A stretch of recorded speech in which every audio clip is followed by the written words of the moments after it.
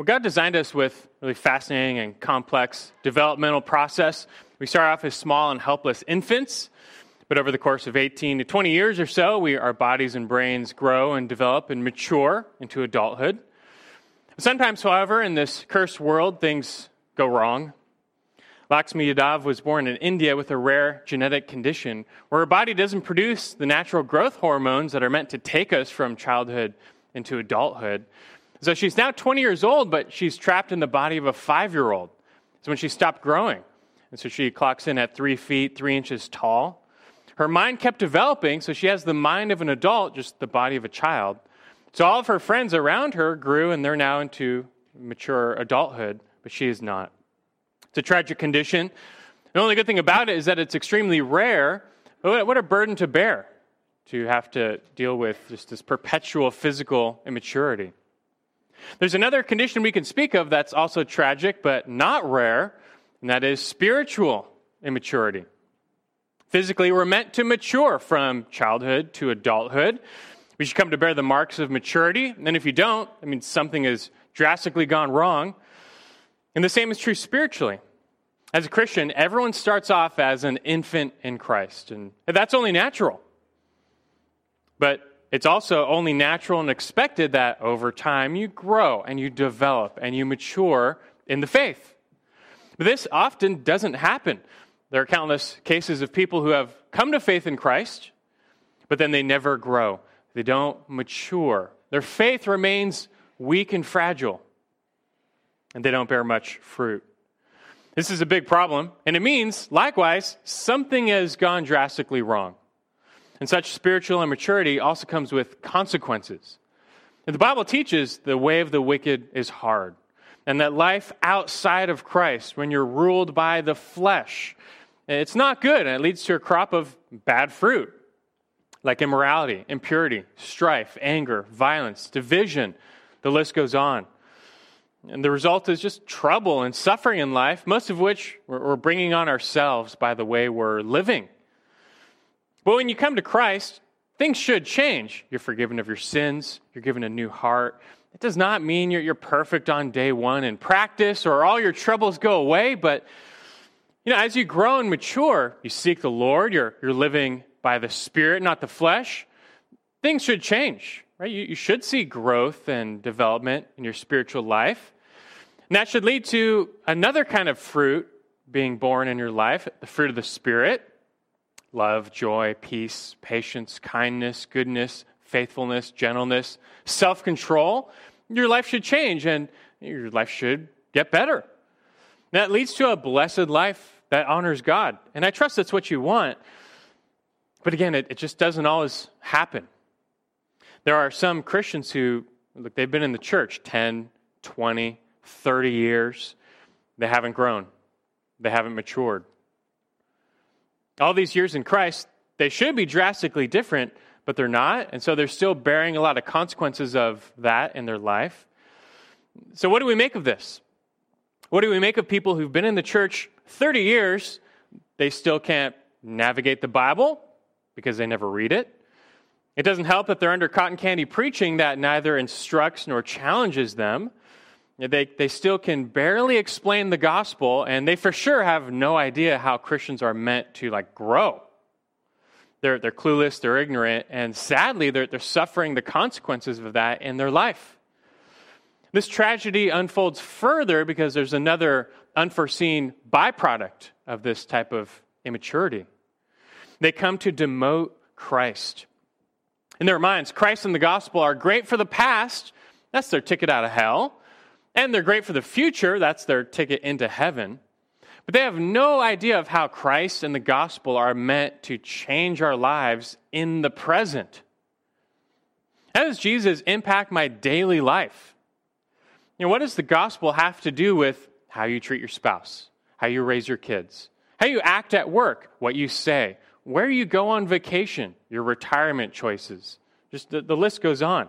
For many Christians, in their mind, Jesus and the gospel have nothing to do with all the practical matters of life. You're just kind of on your own. But Christ, he's irrelevant to most of life. And so as life goes on and their problems persist, They fail to see the value of Christ. Yeah, they'll still believe because they don't want to go to hell, but they've been in church for 30 years. They still have all these problems in life. They look at their non-believing friends. They seem better off. So really, what good is Christianity for this life? It may be great for the next life, but what does it do for this life? And to them, Christ is not the answer. This leads to them, for many, to downgrade Christ in their hearts. This Christ and his gospel, they're not sufficient. It's not enough. This whole religion thing is not working for them. They need something more than Jesus. Often they turn to the world for help, for hope, for answers. And this sad downward spiral continues. And for some, in time, they become Christian in title only. And some even just fall away from the faith. Because in their mind, Jesus failed them. He didn't do anything for them. This is tragic, largely because it's so wrong and it doesn't have to happen. Such Christians suffer from a fatal ignorance and immaturity. And if they only knew that there really is power in Christ and his gospel. It's meant to give you hope and help to change and grow, not just in the next life, but also in this life, right now. And Christ is sufficient for all the problems of life. His word has answers. Christ is sufficient. Yet this tragedy is still being played out in many churches. It ought not be this way. All Christians need to be fed the pure milk of the word, that they might be convinced of the sufficiency of Christ and his word for all matters of life and godliness. They need to be equipped with the full knowledge of his will in all respects, that they would turn to him for help and for hope. He is our only hope. Only in Christ are we going to find a new life that honors God and blesses others. It's something we need to learn, and you need to learn it now. We don't want to put that lesson off. And thankfully, we're going to learn that because that's the core message behind the book of the Bible, Colossians, which we begin right now. So you can open your Bibles to Colossians chapter 1. It's not first Colossians, as someone told me. There's a typo in the bulletin that there's no second Colossians, so I guess it's not inaccurate. This is first Colossians. It's just nothing comes after it. But you can open to Colossians chapter 1. We begin today our verse-by-verse exposition through this book of the Bible. Colossians is pretty short, but that does not mean it is unimportant. Rather, this little letter has a weight disproportionate to its size. It's composed of 4 short chapters, but each is like a granite slab on top of which the foundation of a lot of theology and practice are built.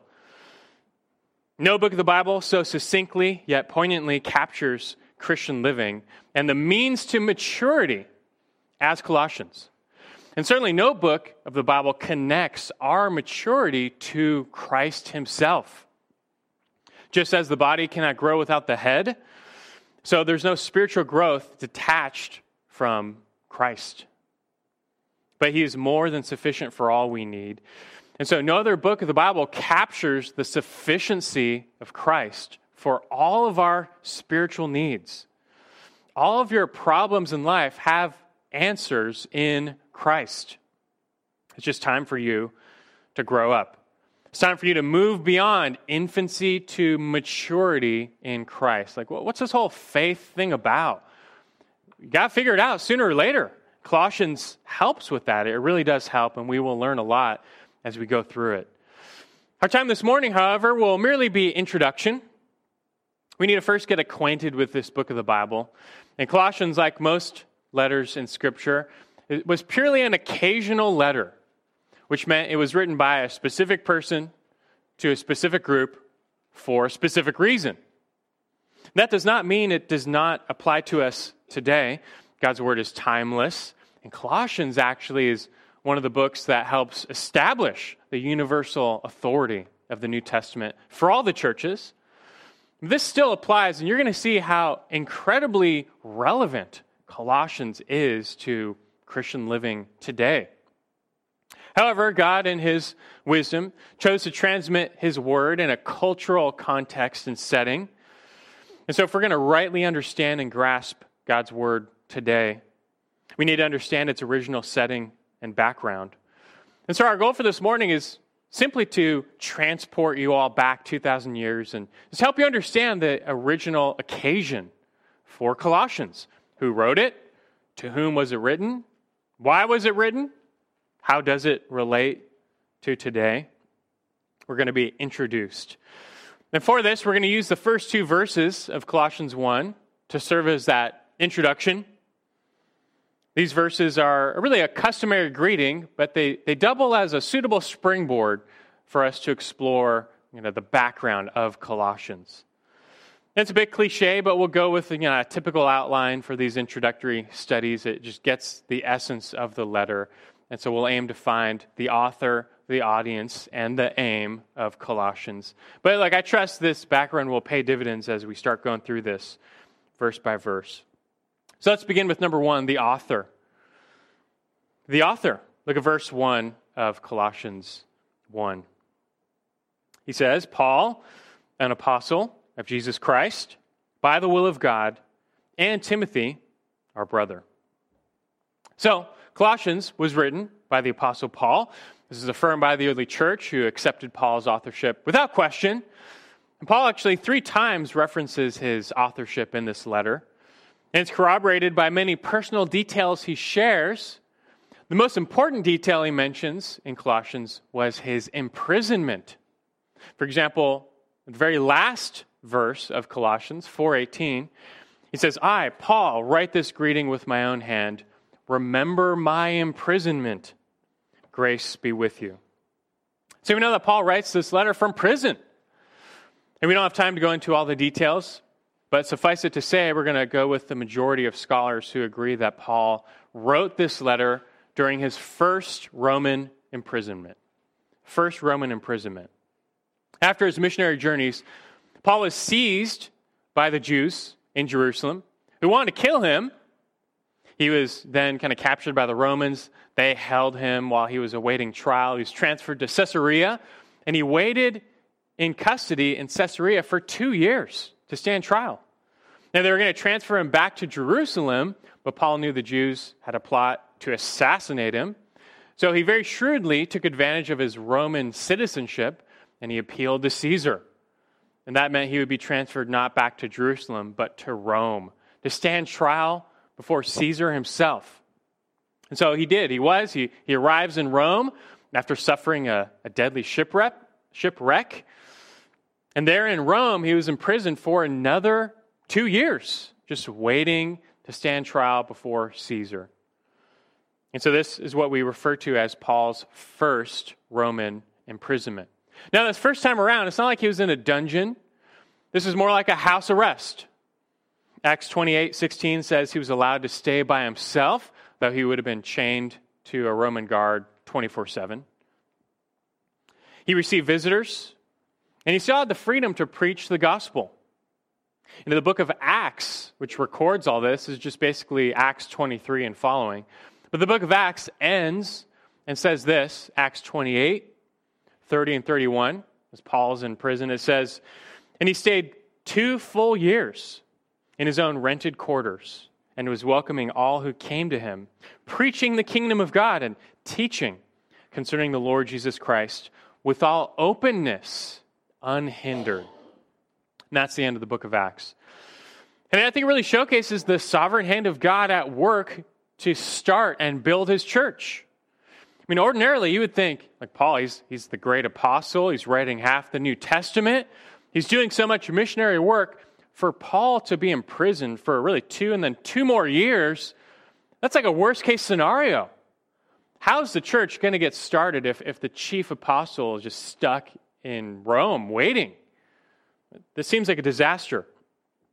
But God ordered it such that Paul would actually have a safe haven to preach the gospel unhindered in Rome, the capital of the world, for 2 full years. God was using this per his plan to his advantage. It just goes to show that there's no imprisoning the gospel. That the gospel is the power of God for salvation. And so long as it goes out, lives will be transformed. And Paul attests to this in Colossians, actually. He mentions the hope they have laid up in heaven. And then he says this. Look at chapter 1, verses 5 and 6. Speaking of this hope, he says, of which you previously heard in the word of truth, the gospel, which came to you, just as in all the world also it is constantly bearing fruit and increasing, even as it has been doing in you also, since the day you heard of it and understood the grace of God in truth. And Paul's saying this in prison, but he knows that there's no stopping the spread of the gospel. And Christ is going to build his church. And whenever the saving message of the life, death, and resurrection of Christ go out, well, God uses it to give new life. So Paul's first Roman imprisonment is no hindrance at all. Now in Rome, the gospel was still going out, and people were coming to new life. And this, in fact, was Christ's specific plan for Paul. Way back before he was arrested in Jerusalem, did you know that the Lord visited him another time and spoke to him? This is recorded in Acts 23, verse 11. It says, but on the night immediately following, the Lord stood at his side and said, take courage, for as you have solemnly witnessed to my cause at Jerusalem, so you must witness at Rome also. So you see, Paul's life and his apostleship was all just part of the plan of God. Christ had a specific mission for Paul, and he wanted him exactly there in Rome, despite being in prison for 2 years.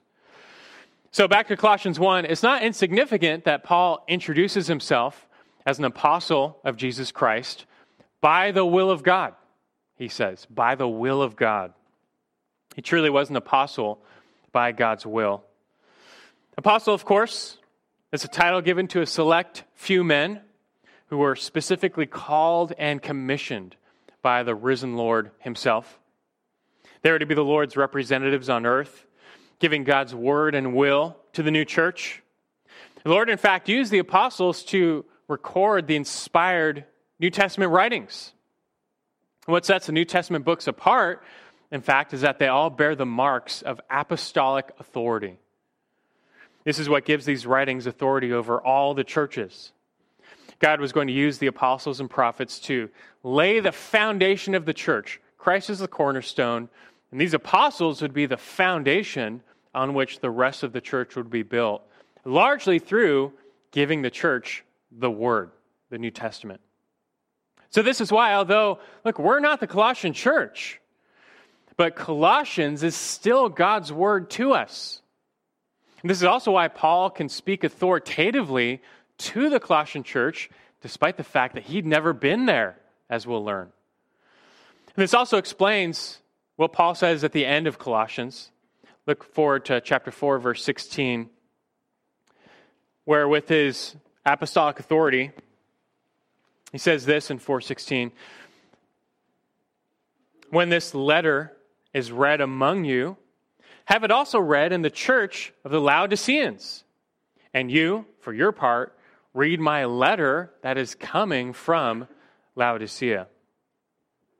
You see how the Lord intended the inspired writings of the apostles to have authority over all the churches. And so it goes for all the New Testament letters. So thinking about Paul, we realize his life was not his own. His conversion was not his own. His apostleship was not his own. And his writings were not his own. This all comes by the will of God. This is just Christ building his church. So the fact that Paul writes this letter from prison, it's of no concern. That's just God working out his will for his kingdom through his servants. And for us ourselves, it's our joy and privilege to be a part of that, even if we are made to suffer for his name's sake. Because after all, if you are in Christ by faith, you're dead. You've already died. Your life now belongs to him. You've been redeemed. You've been bought with a price. And so you and I, we just live now to serve him. And so you should live your life for his glory, to spread his kingdom, to magnify his name, and not your own. Now here in Colossians, back to chapter 1, you see that Paul was not alone. He also references Timothy, our brother. Timothy was Paul's right-hand man, his child in the faith. He accompanied Paul on many of his missionary travels and is represented in many of Paul's writings, as I'm sure you know. And Timothy is the epitome of a faithful servant. And here he's made his way to Rome to continue that service to and with Paul. And almost surely, Timothy functioned as Paul's man on the outside. He's the one that could make arrangements for Paul to still have a gospel witness despite being in shackles. And we'll see that unfold as time goes on. All right, I think that's enough about the author. Let's move on and be introduced to the audience. So number 2, the audience. Look at verse 2 here in Colossians chapter 1. Verse 2, he says, "Now to the saints and faithful brethren in Christ who are at Colossae." This letter was written, he says, to the saints and faithful brethren in Christ. And that does not refer to two distinct groups, as if, some Christians are saints and others aren't. No, both terms all refer to just all those in Christ. The term saints simply means holy ones, the set-apart ones. And all those in Christ have been set apart unto him. All believers are saints by calling. Likewise, all are brethren. When you're united to Christ, the head, so you're united to his body. And so you enter the family of God, you gain a bunch of new brothers and sisters in the Lord. What really sets all Christians apart, though, is their status of being in Christ. And that's a technical term in the New Testament, in Christ. In fact, literally, verse 2 reads, "To the holy and faithful brothers in Colossae, in Christ." In Colossae, in Christ. As Christians now, we all belong to two realms. We have two territories, two countries of which we are citizens. One earthly, one heavenly. We live in this age, we're bound to a nation or a country or a people, but our heavenly citizenship is what defines us now. So we may be Roman or Colossian or American, but above all, we're Christian. That is what determines how we live in this world. Our citizenship primarily now is in heaven. And our privileged position in Christ is what dictates everything else about our lives. And you're going to see that concept fleshed out in Colossians. This concept of being in Christ. The notion of our union to Christ. That's the fountainhead from which all the blessings of salvation flow. And suffice it to say, we'll learn a lot more about what it means to be united to Christ. Now, speaking of the earthly realm, though, these Christians happen to live in Colossae. Colossae was a city in Asia Minor, modern-day Turkey. There's a major river there called the Meander River, known for its winding, snaking path. That's where we get the word meander from. And the Lycus River is a little branch of the Meander, and it feeds this narrow valley. And in that valley were three major cities in the ancient world: Laodicea, Hierapolis, and 10 miles to the east, Colossae. Once upon a time, Colossae was a city of great size and importance. Back during the Greek and the Persian empires, Colossae was a major city. It was known for its textile industry and its export of this very fine, dark red wool.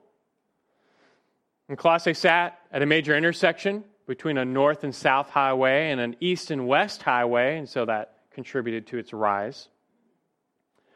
However, that north and south highway was later rerouted through Laodicea, and that led Colossae to shrink and to just kind of fade away. I mean, just think about the small towns that lined Route 66 in America, and you know that during the 50s and the 60s, these major highways were built that connected major cities directly.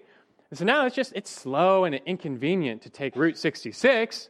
So all those little towns, they lost their commerce, they lost their tourism, and they just faded away. And that's in part what happened to Colossae. After this move, it just shrunk down. It was no longer a major city. Laodicea became the major city in the region. And that probably explains why in Revelation 2 and 3, where Jesus gives this message to the 7 churches, all 7 of those churches are churches of Asia Minor, and they're all major cities, The last on his list is not Colossae, it's Laodicea, even though they were very close together. Now, Paul himself, he mostly focused on major population centers in his ministry travels. He's going to Ephesus, Corinth, Athens, Rome. All this goes to say, of all the destinations, of all of Paul's letters, Colossians is probably the least significant. But don't let that fool you, because the contents of this letter prove vastly important. And churches like ours can take some encouragement from this, because you might be, small and insignificant compared to a mega church, but that doesn't mean God cannot use you mightily in his kingdom program. Now, I mentioned Paul stuck to major city centers. So it's not surprising to learn that he never visited Colossae during his missionary travels. Just wasn't worth his time, I guess. So small. And when he writes this letter, he had never been there. And that also means that Paul did not found this church. So who did? And that honor belongs to one named Epaphras. On Paul's third missionary journey, he winds up in Ephesus, and he stays there for over 2 years. Ephesus is about 100 miles west on the coast of Asia Minor. And during that time, it says people from all over Asia Minor, they came to Ephesus just to hear Paul. So he didn't have to go visit every small town. They all were coming to him. Acts 19, verse 10 confirms this. It says, this took place for 2 years, so that all who lived in Asia heard the word of the Lord, both Jews and Greeks. So we don't know this for certain, but most likely this guy Epaphras is one of those guys who had found himself in Ephesus. He hears this guy Paul preach the gospel that Jesus really is the Messiah, this dead Jewish carpenter. He actually was the Messiah, and he rose and he unpacks the gospel, and Epaphras believes. He's convinced, he's converted. He returns home to Colossae. He tells other people about it. The Messiah has come. They believe, and the church of Colossae is born. Just like that. And Paul confirms this in Colossians 1, verse 7, where he credits Epaphras with being the one who first delivered the gospel to them. And Paul calls him his fellow bondservant and faithful servant of Christ on his behalf. And so Epaphras really became an extension of Paul's gospel ministry. But there was trouble stirring on the horizon for the Colossian church. And so we learn that Epaphras, he leaves Colossae, he travels to Rome to seek out Paul. He's going to minister to Paul. He's informing Paul of what's going on in the Colossian church. Like it says in chapter 1, verse 8, he informs Paul of their love in the Spirit. And you really see in Epaphras a shepherd's heart. He's very concerned for the sheep in Colossae, and he's seeking out Paul for shepherding reasons, which we'll see. But look at chapter 4, 12 and 13, where Paul says of him later, he says, Epaphras, who is one of your number, a bondslave of Jesus Christ, sends you his greetings, always laboring earnestly for you in his prayers, that you may stand perfectly and fully assured in the will of God. For I testify for him that he has a deep concern for you and for those who are in Laodicea and Hierapolis. And so really Epaphras became the representative, the go-to for those 3 cities in that Lycus River Valley. But this time, though, Epaphras, he's gone to Paul. He's not coming back, though. It's kind of unexpected, but Epaphras is not returning to them. Again, we don't know for certain, but it appears that Epaphras may have himself been imprisoned at this time. Over in Philemon, verse 23, Paul calls Epaphras his fellow prisoner. And Paul wrote Colossians, Ephesians, and Philemon back to back in that Roman imprisonment. Philemon lived in Colossae, by the way. And so these letters, we would expect these 3 letters to be taken by Epaphras back to the people there, but no, they're going to go back with a man named Tychicus, not Epaphras.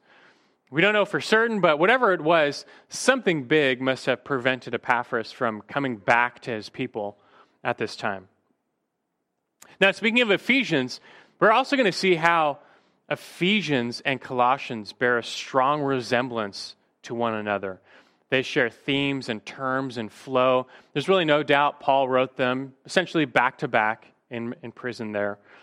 But Colossians is set apart by some of the unique concerns that Paul addresses in it. He's writing these letters sometime around 60 to 62 AD. They're known as the prison epistles. You add Philippians to make 4. But again, what sets Colossians apart is the special concern that Paul addresses. And it's probably the main reason Epaphras visited Paul. Some false teaching was stirring on the horizon for the Colossian church. It's starting to influence those in the church. And Epaphras must not have felt equipped to handle it. He needed Paul's help. He needed Paul's authority just to steer the church through this issue. And so let's talk about this concern now. This brings us to number 3, the aim. We can go with now number 3, the aim. Finishing out verse 2, back in the introduction. He says, grace to you and peace from God our Father. Saw that this morning. It's not surprising. This was his standard greeting. He wishes grace and peace on them, both of which flow from God our Father through the work of Christ. And this letter is indeed going to share the grace and peace of God to them. But by way of introduction, we can springboard from this and explore further the specific aim of Colossians. And this is a good time to introduce to you what's called the Colossian heresy. The Colossian heresy. And what's that? Well, that's just a term we give to some false teaching that was stirring in the church or around the church. We don't have a better term because, Paul does not specifically label it or address it. We don't know too much about it. Evidently, it was above Epaphras' pay grade, and he needed Paul's help to deal with it and address it. But we only know so much. Paul does not address it or identify it explicitly. Everything we know about this comes from Paul's writings in Colossians.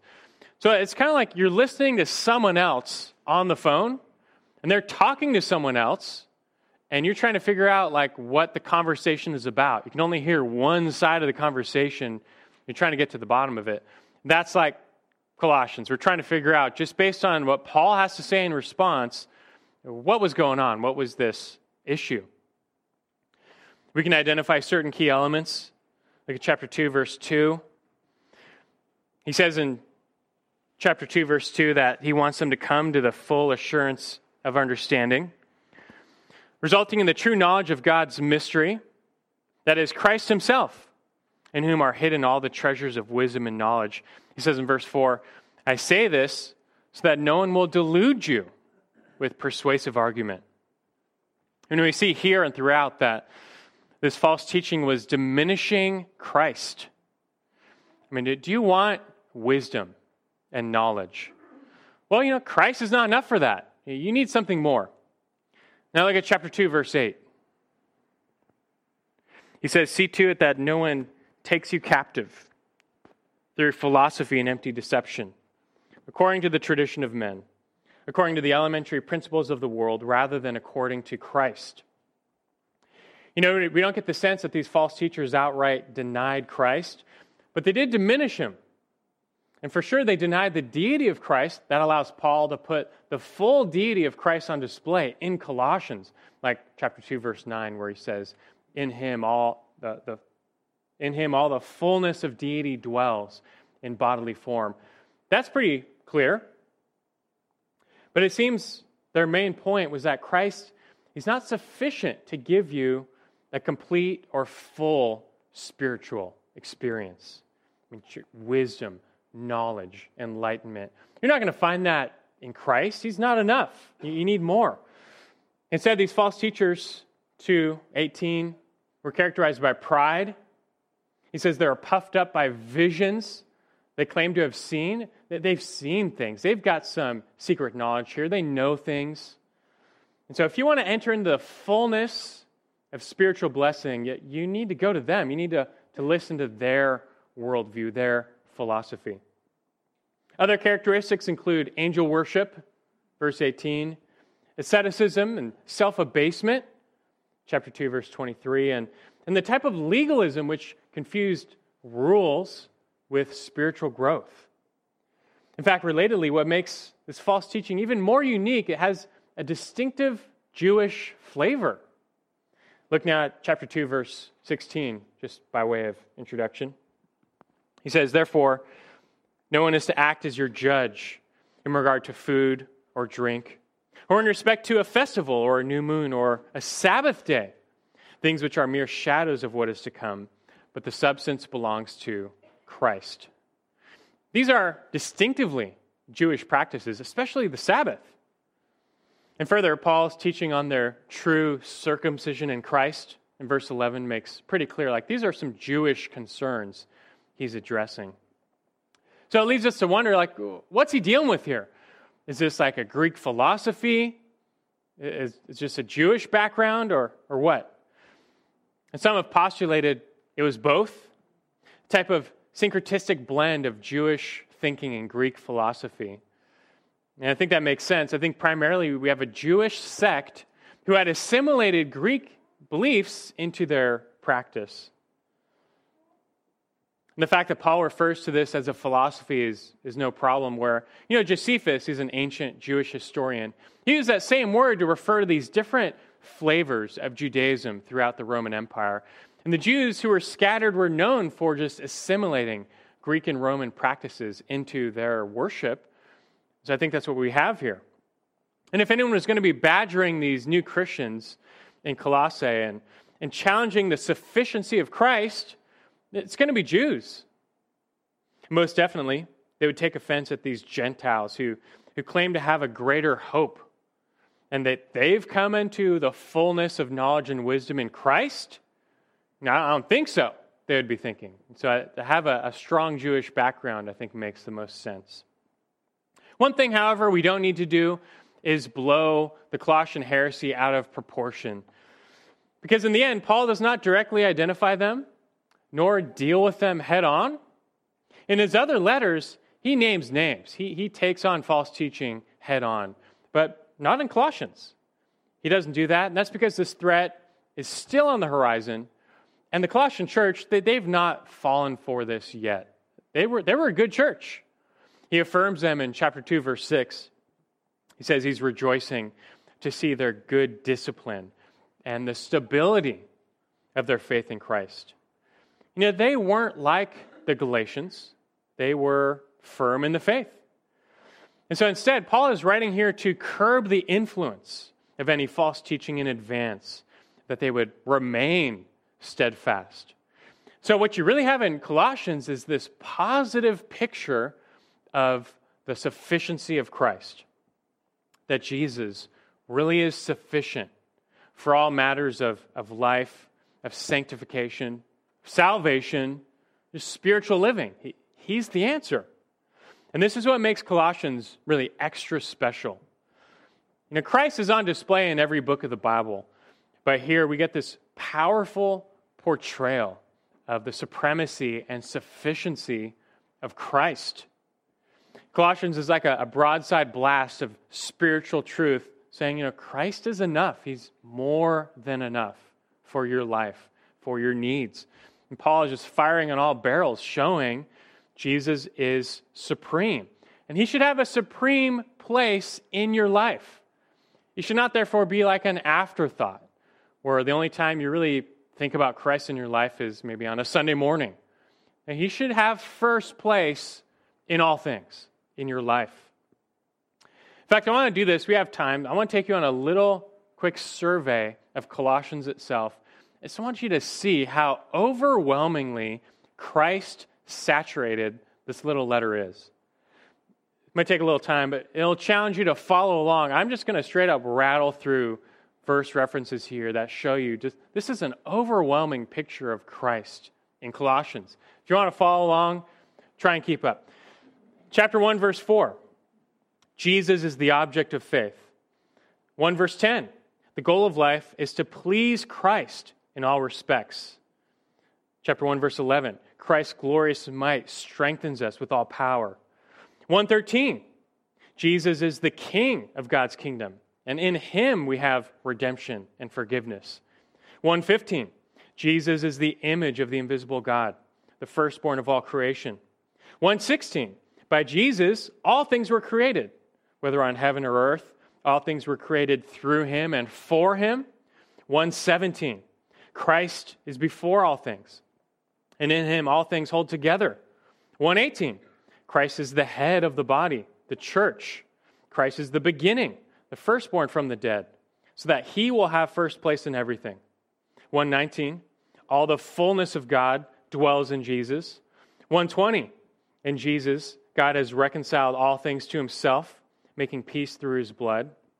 1:22, Jesus has reconciled you in his death in order to present you holy and blameless. 1:27, the mystery of Christ in you, the hope of glory, has now been revealed. 1:28, now the goal of Christian ministry is to present every person complete in Christ. 1:29, Jesus provides the power to accomplish this. That's just chapter 1. I'm going to keep going. Chapter 2, verse 2. Jesus is the true knowledge of God's mystery. Chapter 2, verse 3. In Jesus are hidden all the treasures of wisdom and knowledge. 2, verse 6. Jesus is Lord, so walk in him. 2:7. We are to be rooted in Christ, then built up in Christ. 2:8. We are to be held captive by nothing but Christ. 2:9. In Christ, all the fullness of deity dwells in bodily form. 2:10. In Christ, you've been made complete. Christ is the head over all rule and authority. 2:11. In Christ, you were spiritually circumcised. 2:12. You were buried with Christ in baptism too, and raised up with him. 2:13. You were made alive together with Christ, forgiven of all your sins. 2:14. All our transgressions were taken away, nailed to his cross. 2:15. Christ disarmed the rulers and authorities, triumphing over them. 2:17. Jesus is the substance of all the Old Testament. 2:19. Jesus is the head from which the entire body is supplied and grows. 2:20. With Christ, we have died to the elementary principles of the world. Chapter 3, verse 1. We have been raised up with Christ and should seek things above, where Christ is, seated at the right hand of God. Chapter 3, verse 3. We have died, and our life is hidden with Christ in God. 3:4. Christ is our life. When he is revealed, we will be glorified. We should live like that now, putting off the old self. 3:10. Put on the new self, who is being renewed to Christ's image. 3:11. In Christ, there's no distinction. All are one in him. 3:13. Just as Jesus forgave us, we should forgive others. 3:15. Let the peace of Christ rule in your hearts and be thankful. 3:16. Let the word of Christ richly dwell within you. 3:17. Whatever you do in word or deed, do all in the name of the Lord Jesus, giving thanks through him to God the Father. 3:18 and following. Wives, husbands, children, fathers, slaves, masters, do all things to be pleasing to the Lord Jesus. 3:24. It is the Lord Jesus Christ whom you serve. 4, verse 1. Christ is your master in heaven. 4:3. Paul's mission is to speak forth the mystery of Christ. And the rest of chapter 4, Paul lists his fellow slaves of Christ, all those who have given over their lives to do just that. That's enough. I don't do that all the time, but look, I wanted you to see it, and it's laborsome, but you've seen, you've tasted a little bit and seen. This is a Christ-saturated letter. Almost every verse, he has something to say about Christ and us. He's talking to us and how Christ matters to our lives. All this goes to show that Christ really is supreme and he's sufficient. These false teachers were painting this ritualistic, ascetic, legalistic picture of spiritual growth and maturity. But that's false. And that real maturity comes in Christ. He's all you need. You cannot detach from the head. What body can grow apart from the head? That in him, all the fullness of the new spiritual life we're meant to have flows. So if you live your life in, 6.5 days of the week, you're essentially detached from the head.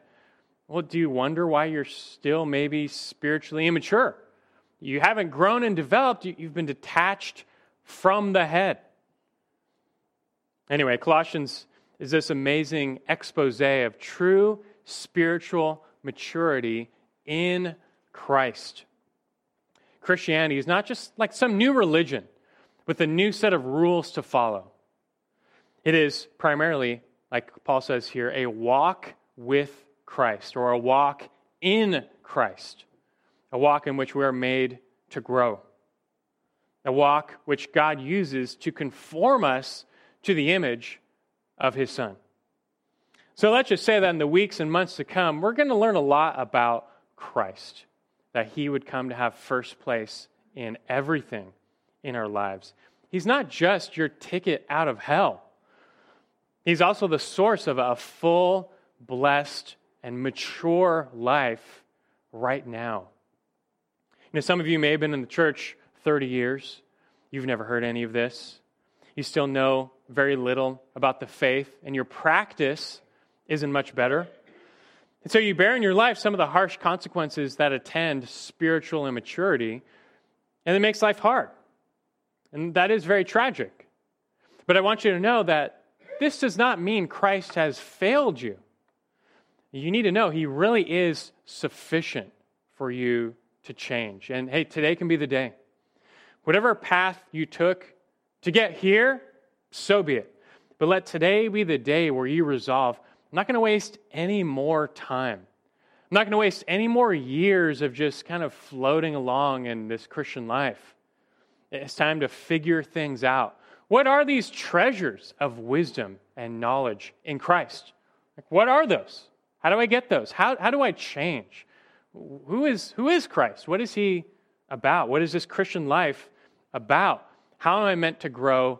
How am I meant to change?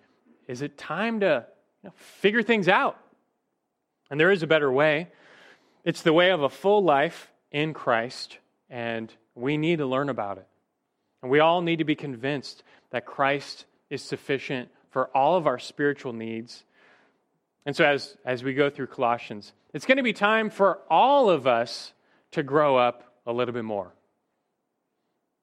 But that's a good thing. There may be some growing pains, sure, but maturity leads to just greater blessing and peace in life.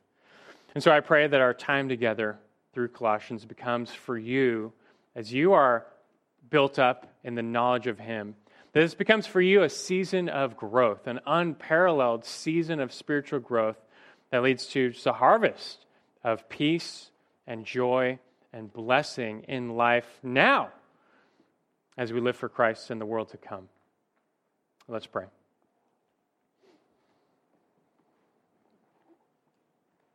Our great God in heaven, we magnify your name, and we do that through your Son, Jesus Christ. He's Lord.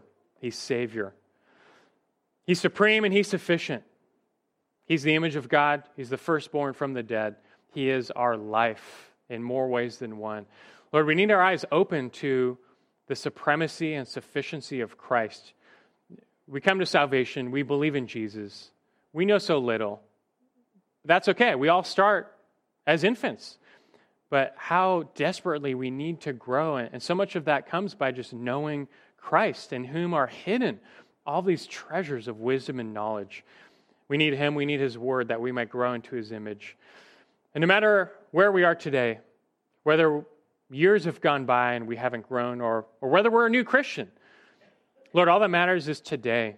And may we all just come together and resolve. We're going to seek Christ anew today. Life can still change. There's so much hope in Christ for change, for growth, and for a blessed life that honors you.